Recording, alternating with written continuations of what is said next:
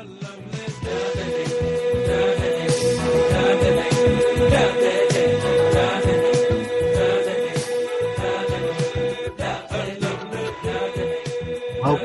to WMHH FM's Just in Time Conversations. I'm your host, Justin Farmer, inviting you to be in community with us in conversations that matter with people who are making a difference. Today, our guest, Abdul Asmanu, my friend, my brother, and my political little brother, is here with us. Thank you so much, Abdul, for joining us and being in the community.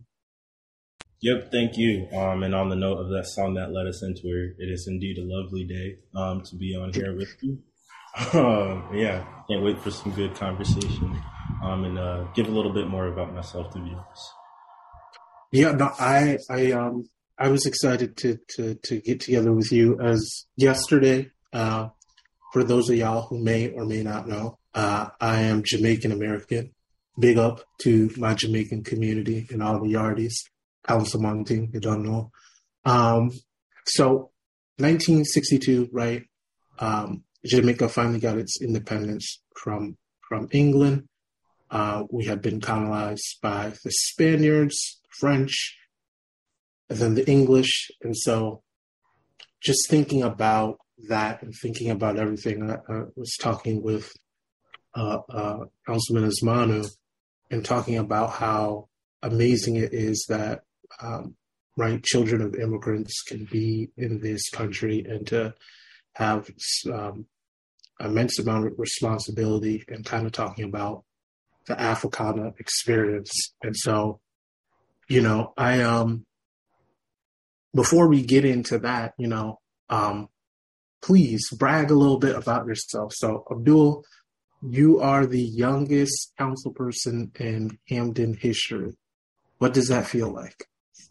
I think it feels pretty great from a personal perspective to have, you know, some of the work and dedication that I've had put forth in like the past, you know, 4 or so years that I've been in, you know, Hamden politics, town politics, to have it affirmed by the people in my community who I've seen as I've grown up. I've lived in Hamden since about I was like 6 in the same community that I ran in, and it's beautiful to have people that I just grew up around support me in such a meaningful way and entrust their vote in me and to carry out the work that I said I was going to do. And it also feels great to have had some of the coverage that we had. You know, I wasn't the only young person to run. I ran alongside board member Khan, who was actually the youngest elected official in Hamden history. And just to show people, you know, our youth in the town, that, you know, that it could be them at these seats in the future, so far as they, you know, have that, you know, hard work and dedication to their community, it's possible. And I think I kind of said it before, the greatest accomplishment that I could ever have is to take, you know, youth under my wing, mentor them and train them, and perhaps have somebody even younger than Miriam and I in the future, you know, break that record, because records are made to be broken. And I think, you know, the measure of success in my time on council is going to be how many people I brought in and how many people I energized in my time. My man said there's no glass ceilings, only glass floors. Okay.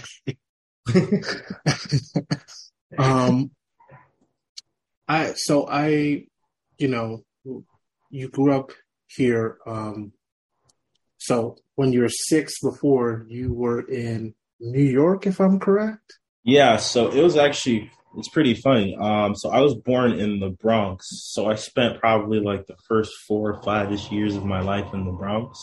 Then I moved to New Haven for about a year, right off of Crescent Street. I lived on Blake Street, actually. There for a year. And then my family moved not really far, only about like a mile up into Hamden. And I've lived there ever since. No, that explains why my man got all the fashion Uh, Yeah, we'll allude to this later, but yeah. so I,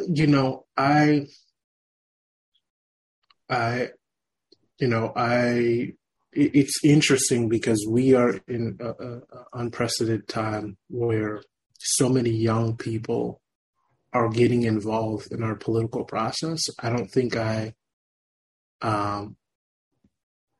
don't think I've ever seen as many young people take office, right? I know there's the Alder in Ward 1, right? Eli Sabin, right? Yourself, Miriam, um, right? Andre Baumgartner, right? There's just been Eloisa, right? There's just been a throng of young people, a lot of young people of color at that. Um, what did you think about politics before getting involved? So it's a really weird trajectory that I've had where I actually grew up, caring about politics, and it's kind of like difficult not to because it's like I was in first grade. It was like 2008. You had the Obama campaign and election. My parents watched a lot of TV, like BBC and stuff, at that time. And it was just difficult to not see, the monumental change, and systemic change. Not systemic, actually. I have a lot of critiques of the Obama administration, but that's for another conversation. But a lot of the, changes, radical change for it to be that, you can have a person of color as your president of the United States, was something really interesting that piqued my interest growing up. And I remember like waking up, the day after election day and knowing that there was a president that like had the same skin color as me, to like first grade Abdul. That seemed pretty cool. And I think that's something that like I still like carry with me, knowing that like as I run for office, at where I'm at right now, and proving to people that they can look just like me, be just like me, similar to me, and see themselves in those places. And following that, I got really, really political because my dad actually, unfortunately, tore his ACL when I was in like fifth or sixth grade. So a lot of time at home for him. And if there was one thing that he always had on, it was some sort of, political show going on. So that actually was a big part of my politicization, where like I was just exposed to a whole bunch of it. So it was either just, watching baseball, soccer, or whatever sport was on, or that. So that played a big role in my politicization. But then, like, as I kind of just grew up, I got a little bit more apathetic, maybe in like my middle school years or so. Was liked politics, but wasn't really like so intimately and like caring about it. And then after that, I got into high school. Then you have the Trump election, my sophomore year of high school, which once again just recharges that like politics is really important bug, and just pushes you a little bit. But that's not even really what inspired me to actually get involved in my community in politics. I just, was able to realize that there were things in my community that I actually cared about and conversations that I actually cared about deeply and intimately. And I decided to start giving some of my time to, campaigns around town, and having people come into my like classrooms and, talk to me about local politics. And I somehow fell in love with talking to people about trash and getting the road paved. So I could stop doing it. Still one of my favorite conversations to have with constituents. Those like small, but so important things about our town. But yeah, through that, I just, stuck around, kept on being involved, found myself, kind of progressing in like some of the duties and work that I'd, be doing on campaigns or in support of people that, I really supported and, found to be fighting the good fight. And then, I was your deputy campaign manager, co-deputy campaign manager alongside Miriam, for your state senate run. Also, like right before that, I had my DTC caucus, where I ended up in a primary where that was like my first time voting. I was only like 18 years old in like 2 months. And it didn't hit me until like people started like bugging me about it, and they're like, "Wait a minute, you do just realize that you voted for yourself like on the first time you're like legally able to vote." So that was cool. And I think that that's something that I'll always, carry with me. But my politicization has always just been a weird topsy-turvy thing where even prior to running for office, I questioned myself a lot. And I kind of get that from, Senator Winfield, who was a great mentor for me and gave me great advice, who told me that if you can't figure out like a solid, concrete, unshakable reason for running, then you probably shouldn't be running. So for, months and, weeks, I, would ask myself, why am I running? What do I want to do? What is the purpose of running for me? And what is the impact that I want to leave? And I found that really important in coming up with that decision to run. Because as have you said before, I was at a point where I was like, all politicians and politics suck. And yeah, like, do I still kind of believe that to a degree? Like, depends what day you ask me, but yeah. Well, you are listening to Just in Time Conversations on WMHHFM 103.5. We are talking with our guest, Councilman Abdul Azmanu, talking about politics, talking about young people. I often say all politicians are feds and sellouts, and I always love when people are like, "You?" I'm like, "Yes." There's an exception to it. It's like, no, not really.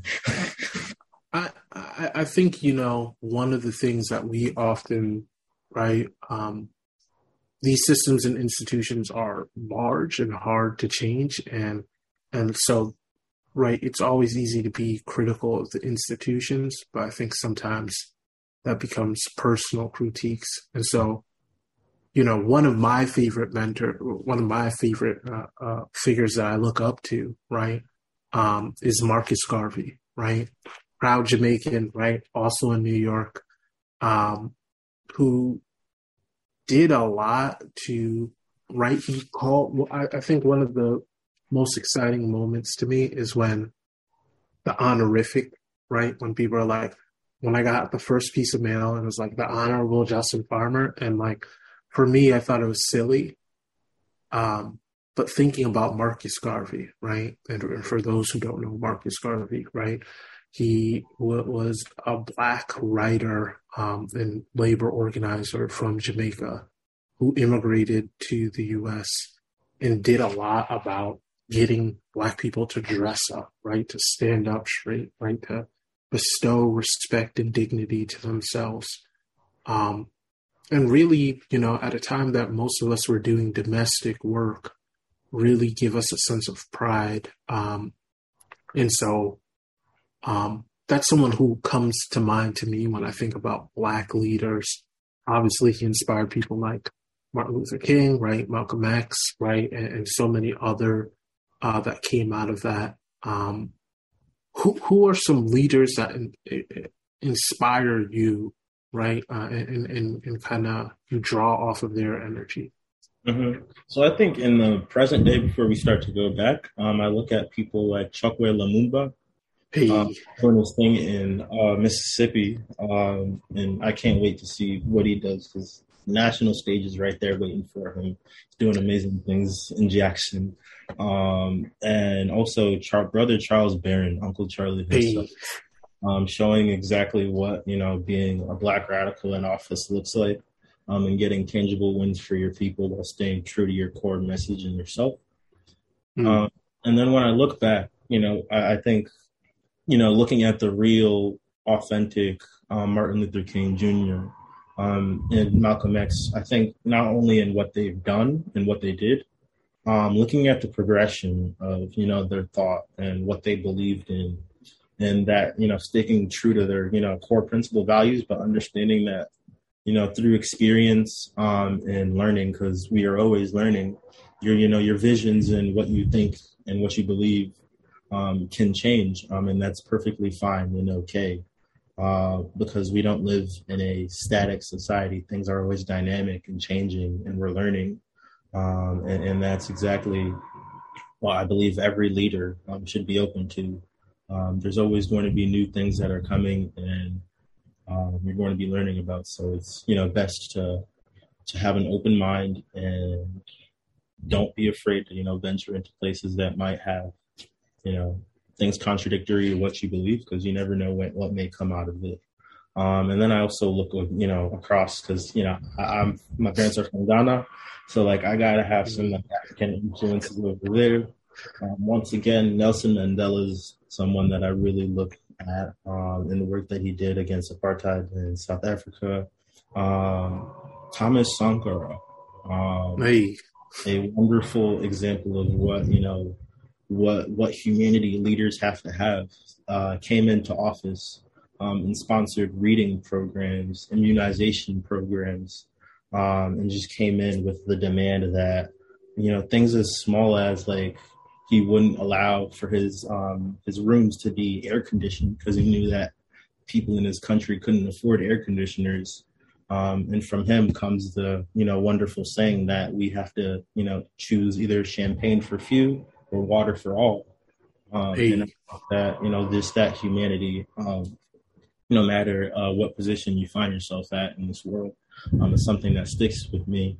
And I'd be remiss if I didn't mention any influence from Osei Ajefo, Kwame Nkrumah himself, um, the first president of Ghana, who was able to really, alongside other, Black intellectuals at that time, talk about how the spirit of liberation and liberationary movements and, socialism of that sort is not tied. It's not exclusively tied to Eurocentrism or Europeanness, as there are many elements of our culture, no matter what part of the diaspora that you're from, that promote, the ideas of egalitarianism and community and caring for one another and looking out for one another and having, the common interest in mind. So I think that I could go on forever and ever about like people that, inspire me and I, always think about and look up to and wonder, even now when I make decisions, what would, this hero or leader do?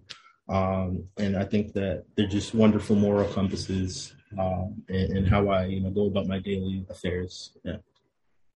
no, shout out to my man Michael Manley, right? Yeah. First president of Jamaica, Prime Minister of Jamaica, proud socialist, right? And I think, I don't know about you, but I feel a profound collective responsibility, right? About Blackness, right? Like I right view my actions as right as a representative for my whole community, and I think that just comes from many of our country's politics are more of a collectivism rather than individualism, and so it's always like, right, I love that line, right? Water for all or champagne for a few. Mm-hmm. As you know, brother don't drink, so water for all sound good, right? I, we're looking at past movements, right? From Reconstruction to the Civil Rights Movement, there's been a lot of progressing forward and digressing, right? What things do you see moving forward currently now, and what things are you concerned about us going back? So I think that something that I see moving forward right now is the energy and spirit. That's the number one thing that's got to be there. You talk to anybody, they know that something's going wrong and something needs to be done. And what we need to do is harness that energy in a manner similar to, those past movements. Because as you and I always say, there's no need to recreate the wheel all the time. We have, our ancestors that have, bestowed upon us great knowledge in their actions and things that they've left behind for us to learn from. And I think one of the things to learn from them is, you know, I think we can say Reconstruction was unsuccessful. It's like we can Facts. historically say that Reconstruction was unsuccessful. Andrew Johnson kind of literally sold out Reconstruction to hold on to his presidency, you know, following Lincoln's death. So I think that we can say that was a failure. And that was a time where I think, you know, our people trusted, you know, institutions, which there's a little bit of trust that you have to bestow upon institutions in liberation and movement work. But I think that you can see examples of how they, you know, came with a different approach during the civil rights movement, where you had people working inside institutions, you know, with test cases and all sorts of things, but also working outside those institutions and just, you know, actual, you know, movement and organizing outside of those institutions on the street. Like the Montgomery bus boycott did not happen in a town hall; it happened outside. Many of the, you know, wonderful events that we talk about were not, you know, products of folks that were in institutions. They were the product of people in the street, and harnessing the energy of movements that don't have to, you know, be tied to any institution one way or the other. So I think, you know, as we, you know, face a lot of really scary things, we have a judicial bench that, you know, looks scary for the, you know, the next 20 years, but we need to understand that our ancestors have put forth, you know, the idea that it's possible to get things done outside of institutions, as well as, you know, we have gotten things out inside of institutions. It just takes the will of the people and organizing to get so done. So I think I have great hope for where we are, where we can be, because we've seen worse. And, you know, as a lover of history, things sometimes do get worse before they get better. But here's hoping that this is the worst it gets until, you know, things get much better. I think something interesting that you just said, right? Like formalized institutions, right? Politics, judicial branch, right? Aren't necessarily where a lot of those changes started, but these informal structures that became their own institutions, right? SNCC, CORE, right? NAACP, right? Where they were able to collect people together and show their collective power.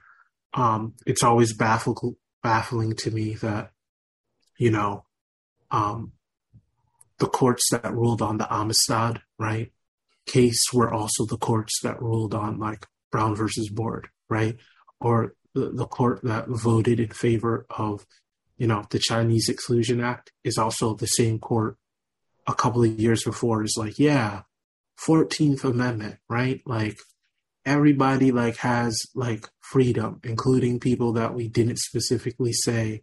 And then to be like, actually, you know, Asian Americans, no, this doesn't count for you. And it's just like, bro, y'all can read, right? Like words are words. Yeah, and I think that speaks to the historical like notion that, you know, the law is dynamic, is not static, and isn't really based on. It's not based on a moral compass of good or bad, but it is our job to organize and steer it towards the compass that the people see best and see fit. So yeah, like a lot of our ancestors, in order to get the rights that we had, you know, had to be civilly disobedient and push those laws to their extents and limits to get to win the game, you know, to get the wins that we have right now and rights that we have right now. My man said Frederick Douglass, 4th of July. Amazing speech. If y'all have not read it, definitely read it. Definitely a lot of the contemporary issues that we face today, he speaks to about what the American promise could be. And also is hopeful, right? And this is in the midst of like the last vestige of slavery. Yet is very hopeful. You know, what, I'm sure there's a lot of people who are going to watch this who are saying like, Justin, Bill, I'm not a person of color. Like what, like, like, why is Pan-Africanism important and why should it be important to me? Right. What's your thought to that? So to me, Pan-Africanism, first I'll start with what it means in the diaspora for me, and folks from still in Africa. To me, it means, unity and, community, instilling those values in ourselves that, my neighbor's problem is my problem. The person that lives 50 miles from me, their problem is my problem. It often reminds me of the beliefs of Kwame Nkrumah, and other African leaders that the purpose of a Pan-African unified Africa is that, so far as there's an injustice done to one African or member of the diaspora across the globe, it becomes our sole problem as Africans in the diaspora to make sure that this person is done justice to and is not further wronged.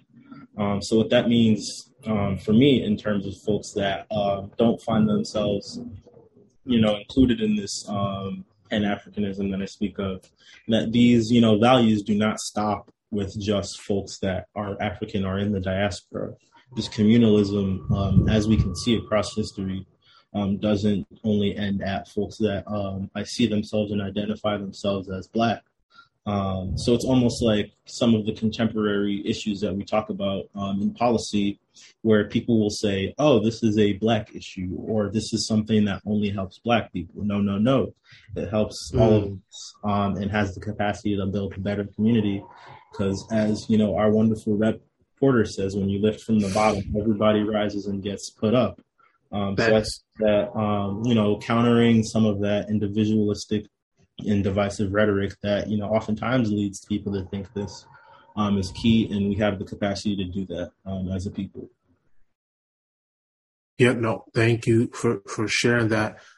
Y'all are listening to Just in Time Conversations, WNHHFM 103.5, with your host, me, Justin Farmer. Our wonderful guest today, Councilman Asmanu, talking about Pan-Africanism. Time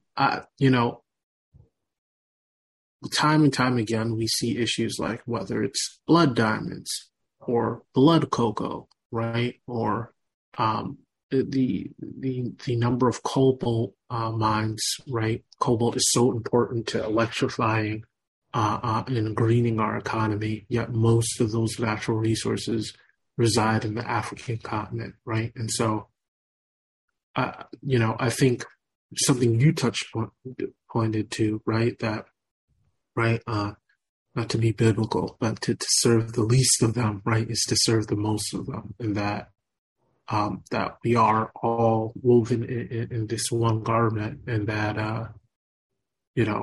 that us having this ability to connect to the issues really brings us closer.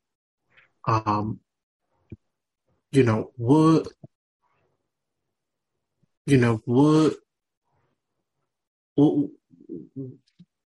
of the things that I've had the pleasure and ability to do is to travel and experience Blackness in different ways. I will never forget running into this man when I was in Finland on a trip to Russia, and talking to him and just being surprised where he's like, yeah, I'm a Black Russian. Like, my family has been here like 5 generations. He's like, I don't know anything other than here. And it just blew, like, this man was like 50 or 60 or something. And it just blew my mind. I was like, oh, like, this man has a completely different experience. So he was actually part of the groups of Africans and Blacks that we had that moved upon the USSR's, creation. Some left, some stayed for generations and generations, as you saw. Right. And it just, so like, how have you experienced Blackness different from being here in America versus like traveling to Ghana? So yeah, I actually Ghana is the only place that I've internationally traveled to, and I think it was for me it was kind of an experience that I've never had before, because I've grown up for the most part in like majority black and brown areas. But to be surrounded in a space by folks that you share the same, similar language as, customs as, in a shared culture, was kind of actually weird and awkward for a while because I'm so used to being exposed to so much, like even to the point where like I have like a really good, decent handle on Spanish because of some of my formative years in the Bronx and being exposed to Spanish at like a very young age. So yeah, it was just kind of awkward, but kind of refreshing to have that experience. But even there, in my experience as my blackness, with my blackness, not really everybody, but you have people there that kind of see you different, treat you different, and try to kind of put you on a pedestal of sorts because they know that I'm born from America. They know that when I speak, a language to them, they can sense in my accent that I'm not like natively from there. And it was kind of awkward and not really used to that, being treated like a first class citizen of sorts, where people were willing to do like really big favors for me. And I think one of the things that I just always requested was that people, treat me, the same as they treat everyone in in their family, all of their neighbors that they saw. Not for only I'm a tourist, I'm, a part of you and I'm one of you. And I will accept nothing less than, nothing more than the treatment that you give your neighbors. Yeah, no, it was unreal. I remember this one time being in the Hermitage, one of the largest museums on the planet, and they're taking a picture of a 4,000-year-old mummy, and I'm souped, right? I've never seen a mummy before. I'm like, oh, this is cool, right? And I'm taking a picture of it, and like I turn around, and there's like 40 people taking a picture of me, and I'm like, what? I'm like, dude, like, there's plenty of countries with a ton of black people. I'm like, I don't understand, right? And like, I I think those experiences are really wild. Where there's been so much progress here in America, but I think like there's so much more progress to be made. And I also think like the just like we have something special here where we can. It's not unnormal to see a mix of cultures and communities live amongst each other, and that is something that is relatively new and unique in the existence of you know nation states, right? To have people of different backgrounds generally have the same citizenship status. Yeah, it's a unique sort of racialization that we have here that I can only look at, Brazil, which has, I think Brazil is like miles and miles ahead of where we are right now with like, racialization, for better or for worse. And that's pretty much the only place on earth that I could name where, you can see people of all colors and cultures just in the same place. I know this is controversial in terms of like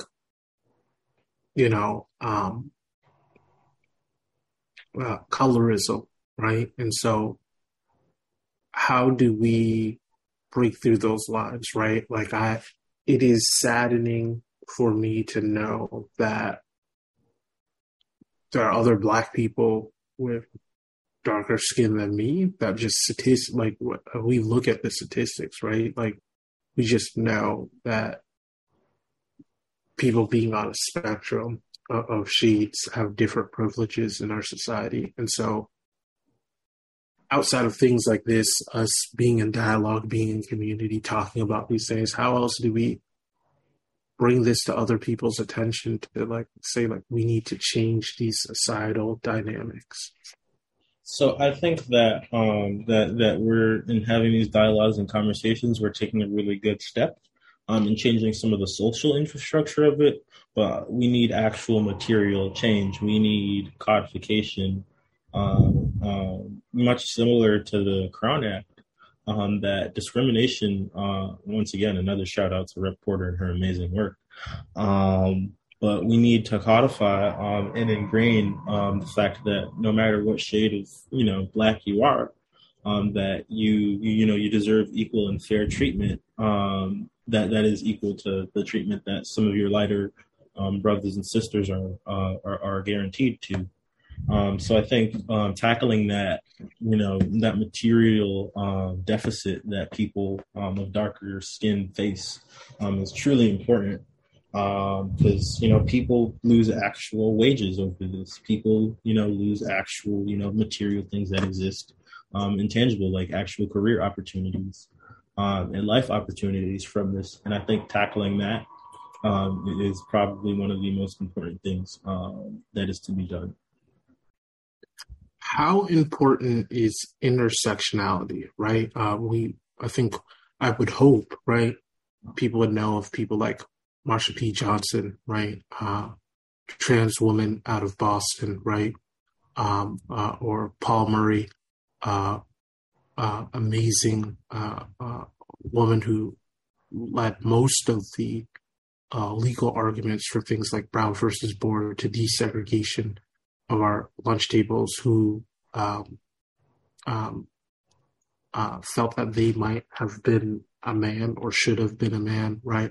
Russell Braxton, right, being a gay civil rights leader, James Baldwin, right? Like intersections have always played out in our struggles, and we've always been at the forefront, whether you're talking about women's liberation, right? Like Harriet Tubman, right? Angela Davis, right? How important is intersectionality to Pan-Africanism? I find it critically important because there's some within our African within ourselves as Africans and once again our diaspora, we share so many different identities, whether it's religion, ethnicity, sexual orientation, gender, and just so many different identities that that are there alongside our blackness. That understanding what that means for not only for us sharing all of those identities, but our other folks that find themselves in our Africanness and diaspora, finding learning more about what that means for them, and coming to that respect for what their identity may mean to them or not, because the only way that we achieve true liberation is through liberating all of us. If our black trans folk are not liberated, then we are not liberated as a people.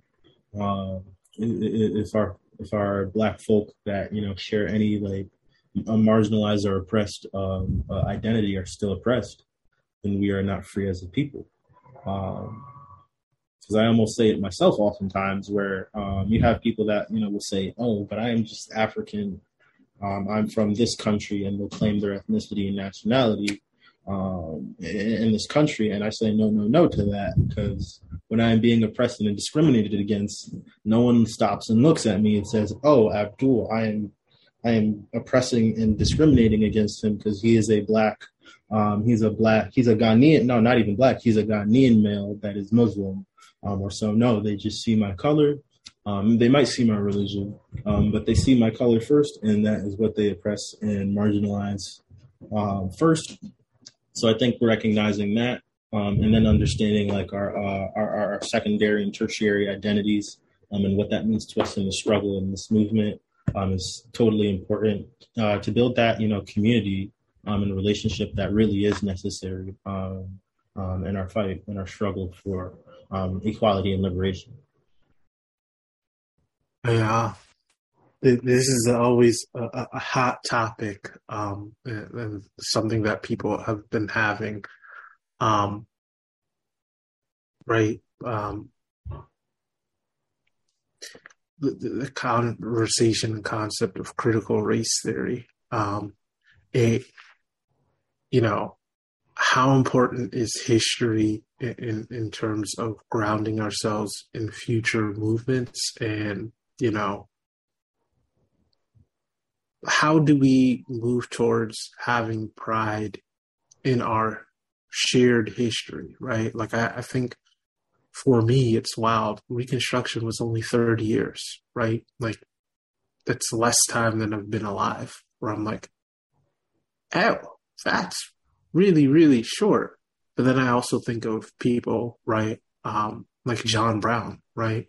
A white man here in Connecticut, right? Who was an abolitionist, right? And so I feel a draw towards that history, although we don't share the same skin, right? Or same origins. So like how can we collectively own history, and do you see being critical of racial tensions being a problematic theorem? So I'll actually first shout out the great professor from Southern Connecticut State University, actually a Republican himself, Jonathan Wharton, who teaches a class on race and ethnicity in politics. And one of the things that we touch is critical race theory. So I was actually taught what my understanding of critical race theory is from a Republican, who taught it quite beautifully and honestly. And was able to convey kind of the beauty of critical race theory, in that you can talk about critical race theory in a many different sorts of art form.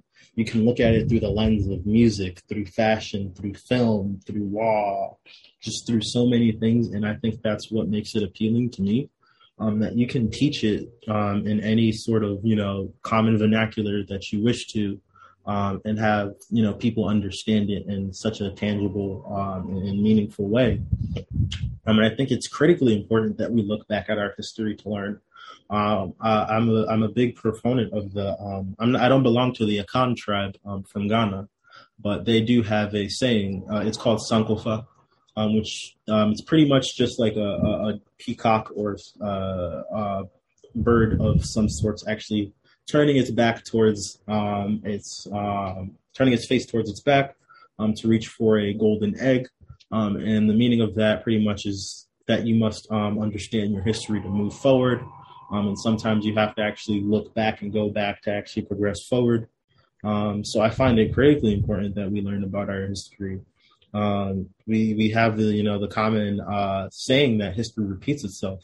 But oftentimes history repeats itself because we, allow ourselves to forget it and not understand those lessons of the past as they continue to resurface and become even further problems.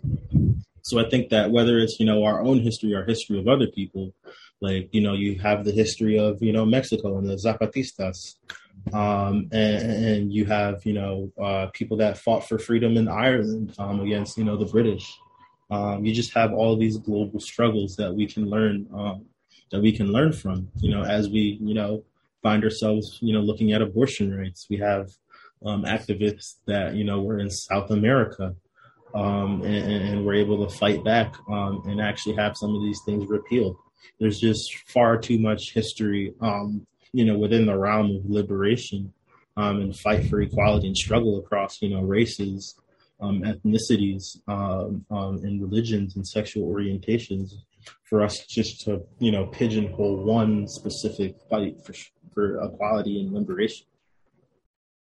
I completely agree with you, right?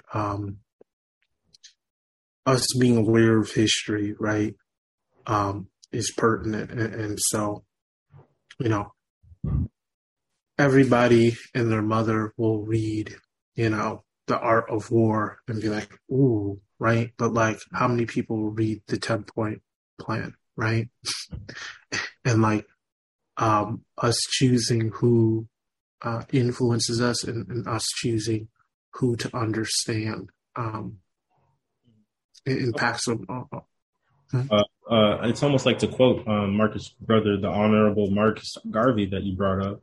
a tree without there's a tree not knowing its roots. So you have to understand your history, and I wouldn't even exclude the history of others to understand yourself and who you are, and your place in this world, whether you're black, white, or whatever race or ethnicity you belong to. Well, I to quote the amazing poet musician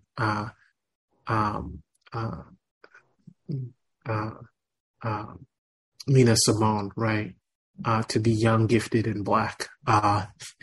As we close out in our time, please share, if you don't mind, giving us a twirl and sharing your amazing shirt so that people can see the amazing artwork. Yes. And I'll also thank my good friend Kevin for telling me about the shirt. It just has a bunch of amazing African leaders that were involved in like colonial struggles throughout the post-colonial period of Africa. And I find it really important to actually have some of my apparel kind of reflect my beliefs.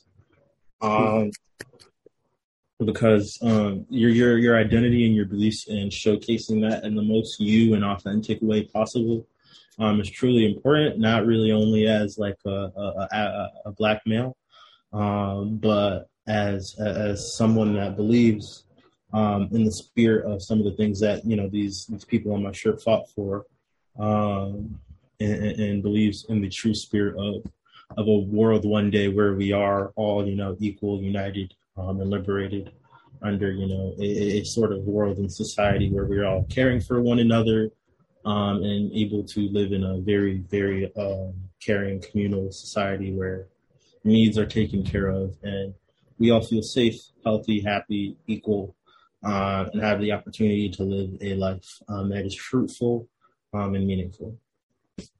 Dang, my man gave me the 10-point program. Something that I always enjoy closing with, right, is asking people what's a favorite song that they listen to, what's something that we can, remember you by, and something that can ground us in this conversation we just had. So I think I was just thinking about it right now. The Space Program by a Tribe Called Quest off of their last album. I think that encapsulates the spirit.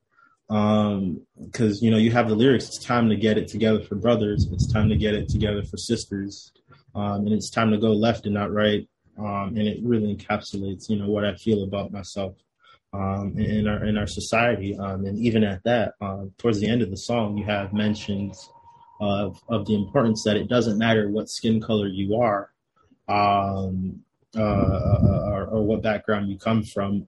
There's a need, a critical need to get united as a society, where you have connotations of class in that song where they say if all of the rich, prosperous billionaires right now were to go to, have the ability to go to Mars or whatever planet so they wish, they would leave us all here regardless of our race, or what we see ourselves as right now. So there is a need to come together as a united people. And you even have commentary on, the Trump administration, because album released, right after Trump was elected. And you have the connotations of that, us as a black people have struggled so much that there's no point in leaving. We must stay and fight the good fight. So, yeah. Well, thank you, Councilman Asmanu, for connecting with us today on Just in Time Conversations, WNA HHFM 103.5. This is your host, Justin Farmer. Until next time, let's continue to plant the seeds of change so we can grow together. You better bust that if you don't blow that. Where the hood, where the hood, where the hood at? Had that hood in the cut, where the wood at? On the road, stacking up where the wolves at. You better bust that if you don't blow that. Yo. Skate don't know what it's gonna be. Messing with a dog.